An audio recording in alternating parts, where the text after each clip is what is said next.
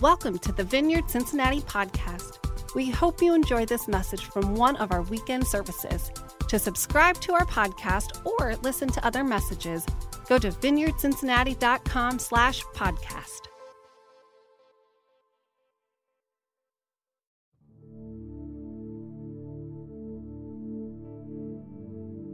Welcome to this weekend, Vineyard family. I am so excited that we are continuing in the Questions Jesus Asked series. We're going to be diving into a question today that Jesus asked Simon Peter in the Garden of Gethsemane. Simon Peter, are you asleep? And as we record this message on this day, there's still rioting going on in cities all across this country as a result of the loss of life for George Floyd and all that that represents. And I don't want you to think that just because we addressed it last week, we've checked some kind of box and we are moving on. That's not how it's happening. We're going to continue to ask the Lord how he might use us individually, how he might use us as a church to advance his kingdom in all the places that might take us. And so as we think about this question, Simon Peter, are you asleep? I've been thinking and asking myself as I've been studying it, is there some area, Lord, that we need to wake up in? Something that we're letting pass us by that you want to engage us in. When I was thinking about this question, I was remembering, this might not make sense to any of you, but when I was growing up, I grew up in this family that was full of pastors and missionaries. And when we would go to family reunions, the question people would ask each other after having not seen each other for a few months or even a year wasn't like, hey, how's it going? They literally would ask each other, how's it going with your soul? Like I grew up hearing that from my extended family all the time. How's it going with your soul? And as, you know, an 8 and a 10 and a 12 and a 14-year-old, it kind of puts you on the spot to get real vulnerable real fast. But when I heard this question, I was thinking, oh my gosh, that's like something my uncle would have asked me. Are you asleep? How's it going with your soul? And I'm thinking this weekend, in light of COVID-19, in light of the tension that's going on in our country, in light of whatever it is that's going on in your life, I want to ask you, how's it going with your soul? Are you asleep? Let's first take a look at who he asked this question to. He took Peter and James and John to the garden, but he ended up asking this question to Peter specifically. And Peter has a couple different stages in his story. He has the before he was called as a disciple stage of his story. He has the miracle, walking on water. He was an active disciple with Jesus stage in his story. He has this moment when he falls asleep at a really important moment. Then he has the out of control Peter. We're gonna hear about it in a minute, when he cuts off someone's ear and he denies Christ 3 times. And then he has the redeemed Peter that we'll find in Acts chapter 2. And I don't know which season you might identify with, which stage of Peter's life you're going to identify with today as we talk about him and his story. But wherever it is, God wants you to know, like, I have big plans for you. Do you know it? Are you asleep? Wake up for it. It doesn't matter where you've been. It doesn't matter what stage you find yourself in. Wake up. There's still more for us to do together. Peter's been through it with Jesus. I mean, he's been taught and challenged and edified by Christ. He has seen and he performed miracles alongside of him. I mean, he walked on water. Like, are you finding yourself in that place this morning, this evening, this afternoon, whenever it is you're watching this? You still can't believe all the things that God can do. You're amazed by the power that comes through Christ in your life.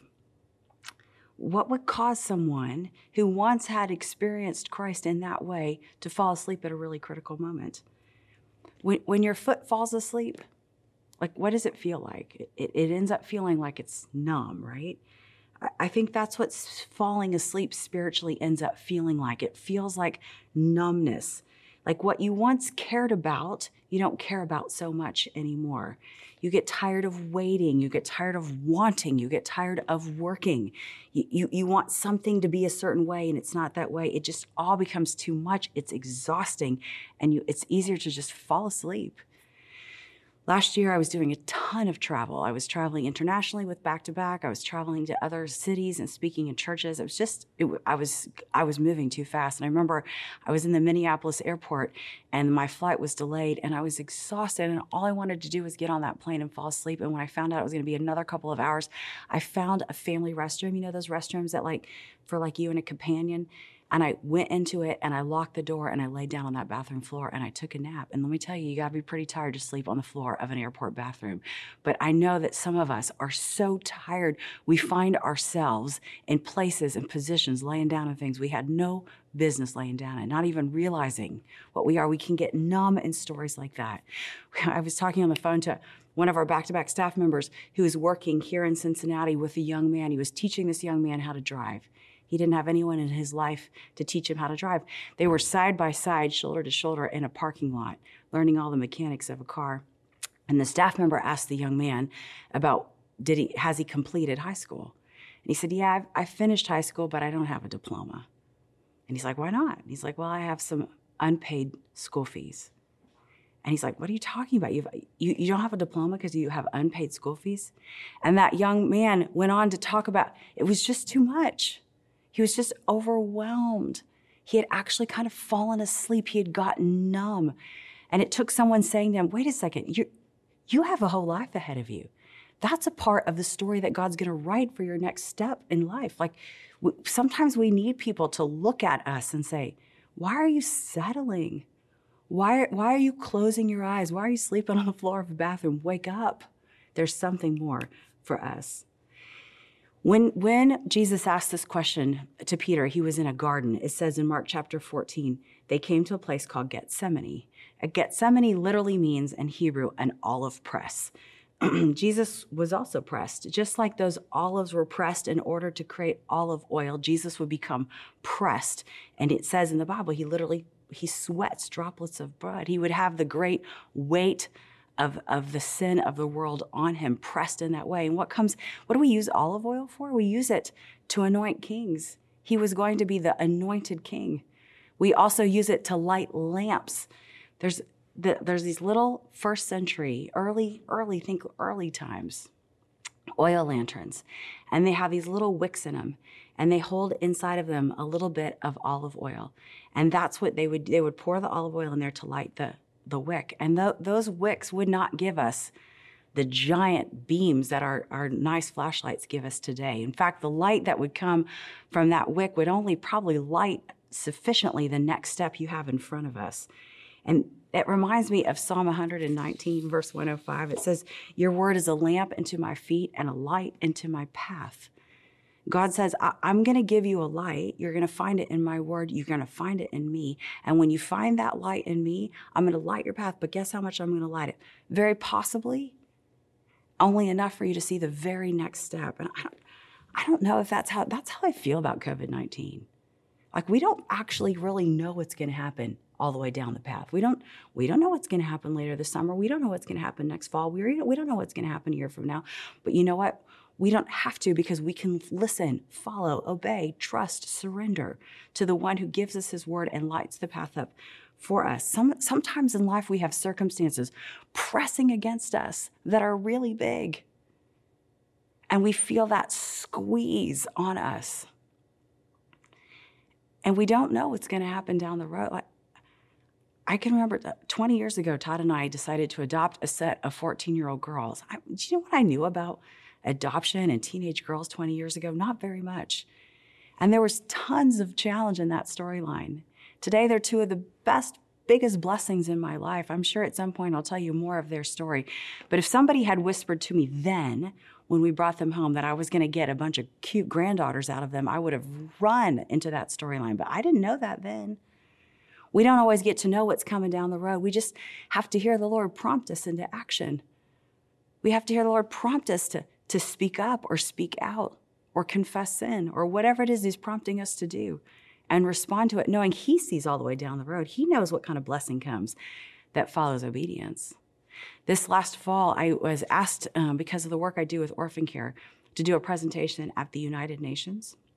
And I can remember standing in the middle of New York City in front of the UN building, and there's all these flags outside from all these different countries.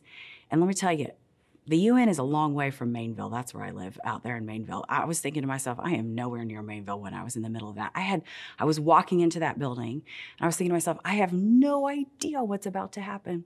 I don't know what God's going to do with it, but I don't have to know. What I have to know is that I listen to the Lord and I take the next step. I obey And I trust that he's lighting the path in front of me. And whatever pressure I might feel, I can trust him for what's yet to come. Some of the circumstances that press against us are big. Sometimes they're small. Sometimes they're questions like, will I pass the test? Will he call me back? Will my body heal? But we stay awake and alert and not numb in the gardens of pressure in our life through surrender and trust, by letting go of control. Because holding on, it's actually exhausting. To try to hold control of your life, it's exhausting. By confessing our sin, because holding on to sin, it's exhausting. By being present, because worrying about tomorrow, it's exhausting. We've got to stay in our day. And in this garden, feeling pressed, knowing what was going to happen, Jesus told them to sit here while I pray. And he goes on in Mark chapter 14 to say he fell to the ground and prayed that if it were possible, the hour would pass from him. Abba, Father, he said, all things are possible for you. Take this cup from me, yet not what I will, but what you will. Take this cup from me, yet not what I will, but what you will. When we say things like that, when we pray like that, sharing how we actually feel in real time, take this cup from me. He didn't want to do that any more than we want to do hard things. He was being honest about how he felt. Take this cup from me. But then he immediately aligned himself with his Father and his will. And he said, yet not what I will, but what you will. Then we look like Jesus. That's actually how I pray for people when I pray for their healing. I say, Lord, take this from them. I don't want them to hurt. I don't want them to be sick in the way that they are. Yet not my will, but your will be done. I trust you in what you're doing. When I want the Lord to, sell the house or whatever it is I'm asking from him, like we can tell him what we want. That's what prayer sounds like. But then we've got to make sure we align ourselves with him. But whatever it is that you will, then I will too. Have you ever sat with someone who's going through something unbearable, like a breakup or a funeral or like a medical procedure? I recently sat with a friend who was in divorce court, and it was really painful. There was actually nothing good about it. It felt like pressure against her. Like you just don't want to be in a situation like that. And I was sitting there saying, oh, Lord, take this cup from her, but not our will, your will. What you want, we want. We trust you in all ways. Jesus returned after having that very heartfelt, vulnerable, face-to-face encounter with his Father. He comes back, he returns, and he finds them sleeping. In verse 37, he says, Simon, are you asleep? He asked, were you not able to keep watch for 1 hour? Watch and pray so that you will not enter into temptation. For the spirit is willing, but the body is weak. This is the time when Peter was sleeping. This is the stage in his life when he was numb. It became too much for him, and he just fell asleep. He wants him not to be asleep, actually, for Peter's sake. I love when he says that. So watch and pray so that you will not fall into temptation. What is it that Jesus knows that Peter doesn't? Go with me to the Moses and Pharaoh story, right? But all the way back in the book of Exodus, the let my people go. Moses is leading God's people out of the slavery that Pharaoh has. There's 10 plagues in that storyline. 9 of those plagues, God's people can just sit on the bleacher and watch. God does all the heavy lifting, right? He does the locust, he does the darkness, he does the blood, he does all the work. But the 10th plague, he invites them into the story. He tells them to take blood from a lamb and put it on the doorframe of their house. That's something we call today Passover. And the lamb was the chief pagan god of the Egyptians. And they didn't like that the Jewish people were cutting off their wool. They didn't like that they were drinking their milk. They didn't like that they were eating their meat, but they could do all that kind of behind the scenes. But this was going to be very overt in front of the Egyptians. You take the blood of their chief pagan god and you put it on the doorframe, and then the angel of death will pass over that door. Trust me in this, and then stay awake all night and watch as I do it. And from here on out, I want you to stay awake on Passover. And remember what I did this night when I spared your firstborn son, and I had the great Exodus. I took you out of slavery and into freedom. Jesus died the week of Passover. When those guys fell asleep that night, they actually broke the Torah. They broke that ancient law of staying up on that night. And remember, God was saying to them, hey, there's a great Exodus coming. I'm going to take you out of slavery, through this coming cross, and into freedom. It was just too much. And I was thinking to myself, I'm just going to be honest with you, like, When we fall asleep, when we get numb, we let things slide. We stop paying attention to the things that we need to in our life. We stop paying attention to our children. We stop parenting them and we just end up managing them. We stop paying attention to our marriage and we begin to coexist or even worse. We stop paying attention to our calling and we start building our own kingdoms. When we fall asleep and we get numb, we stop paying attention to how we steward our dollars and we find that we actually never seem to have enough. When we don't pay attention, we fall asleep to our tongue.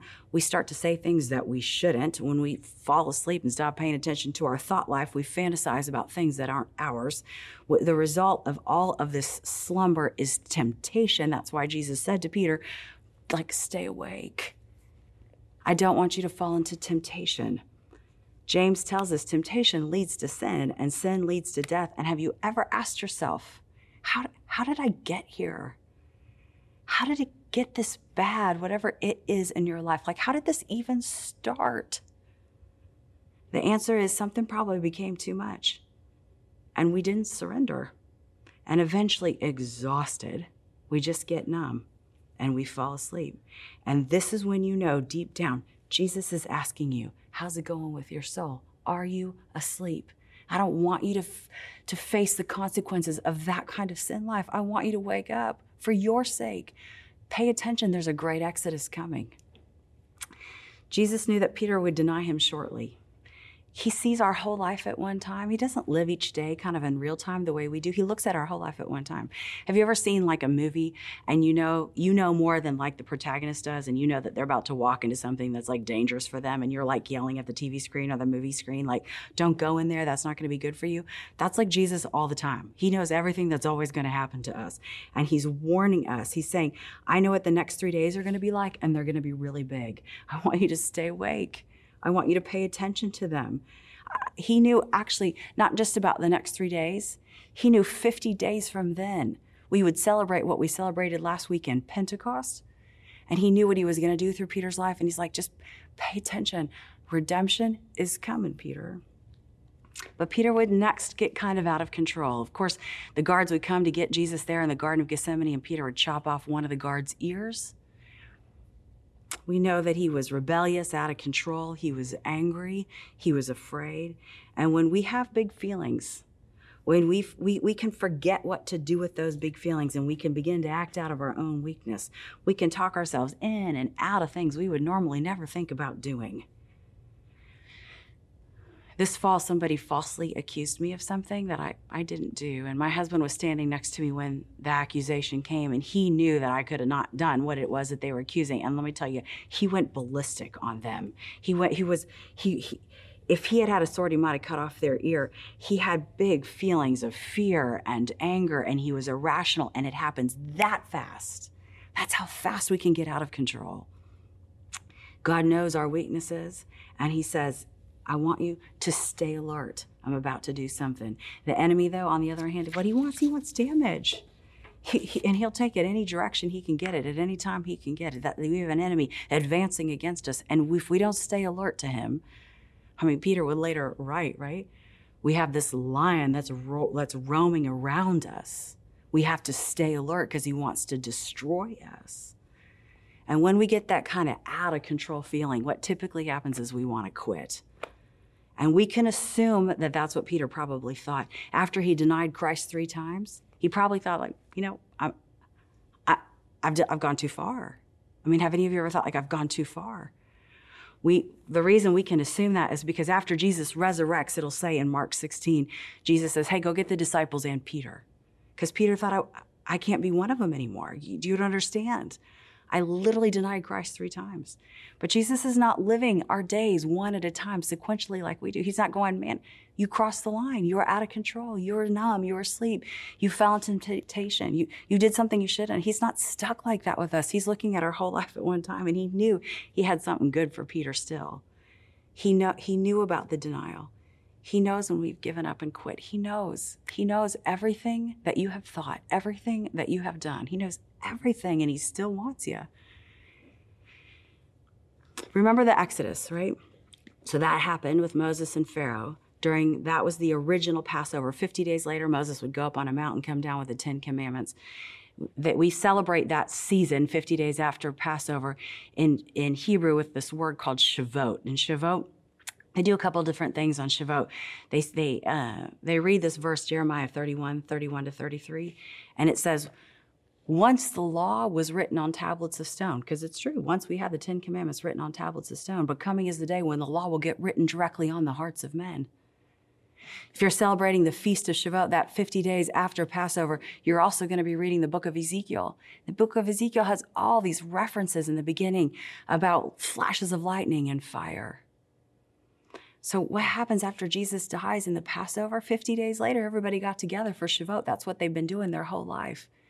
The word in Hebrew is Shavuot. The word in Greek is Pentecost. What do we know happened in Pentecost in Acts chapter 2? They were all sitting there reading about once the law was written on tablets of stone, but coming the law will be written directly on the hearts of men.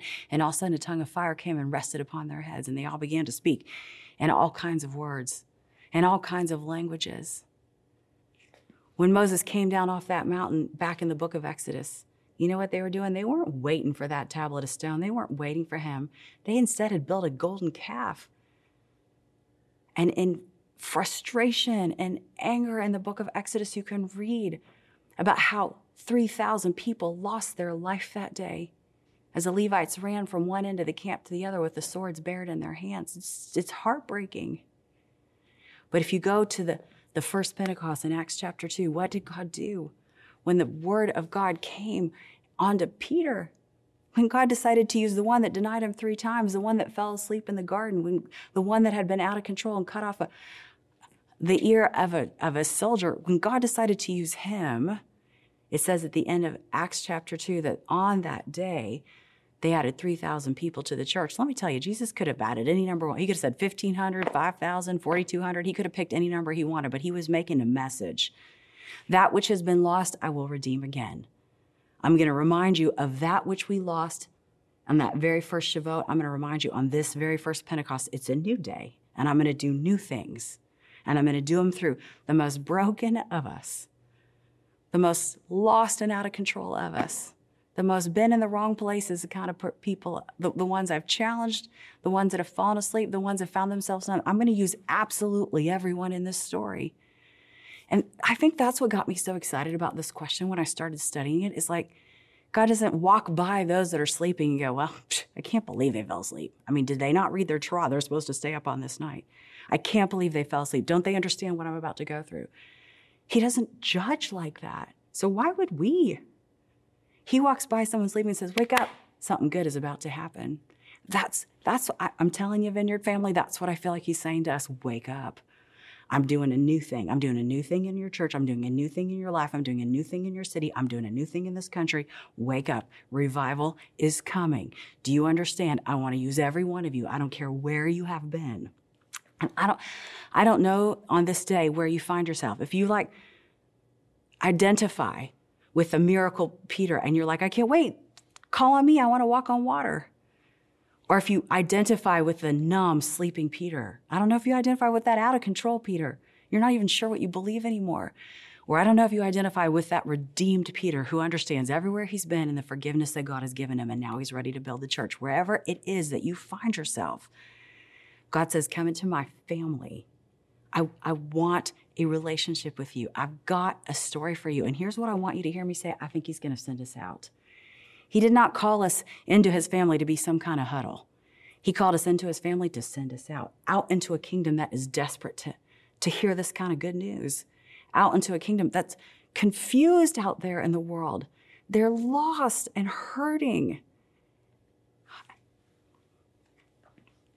Listen to me, we have a place for you in this church. So go to people who are lost. Love your neighbors. Love them well. Find time with Jesus to surrender to him, to confess your sin, to wake yourselves up.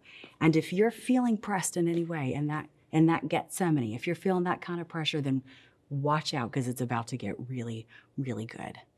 Let's pray. Oh, Jesus, I love that you care about what's going on with our soul. I love that you want us to wake up. I love that you see our whole life at one time. I love That when you look ahead, you see hope, even though we see uncertainty. And we don't have any idea what the rest of the path looks like. You give us your word to light it up step at a time. Lord, we trust you. We trust you for all the things that we want to happen, all the things we say. We align ourselves with your will. Whatever it is you want to do, sign us up. Jesus, we, most of all, long to be in relationship and fellowship with you. So help us. Help us wake up, get our attention, call on us. And I pray these things in your holy and precious name. Amen. Thanks for listening. We hope you enjoyed this message. To subscribe to our podcast or listen to other messages, go to vineyardcincinnati.com/podcast.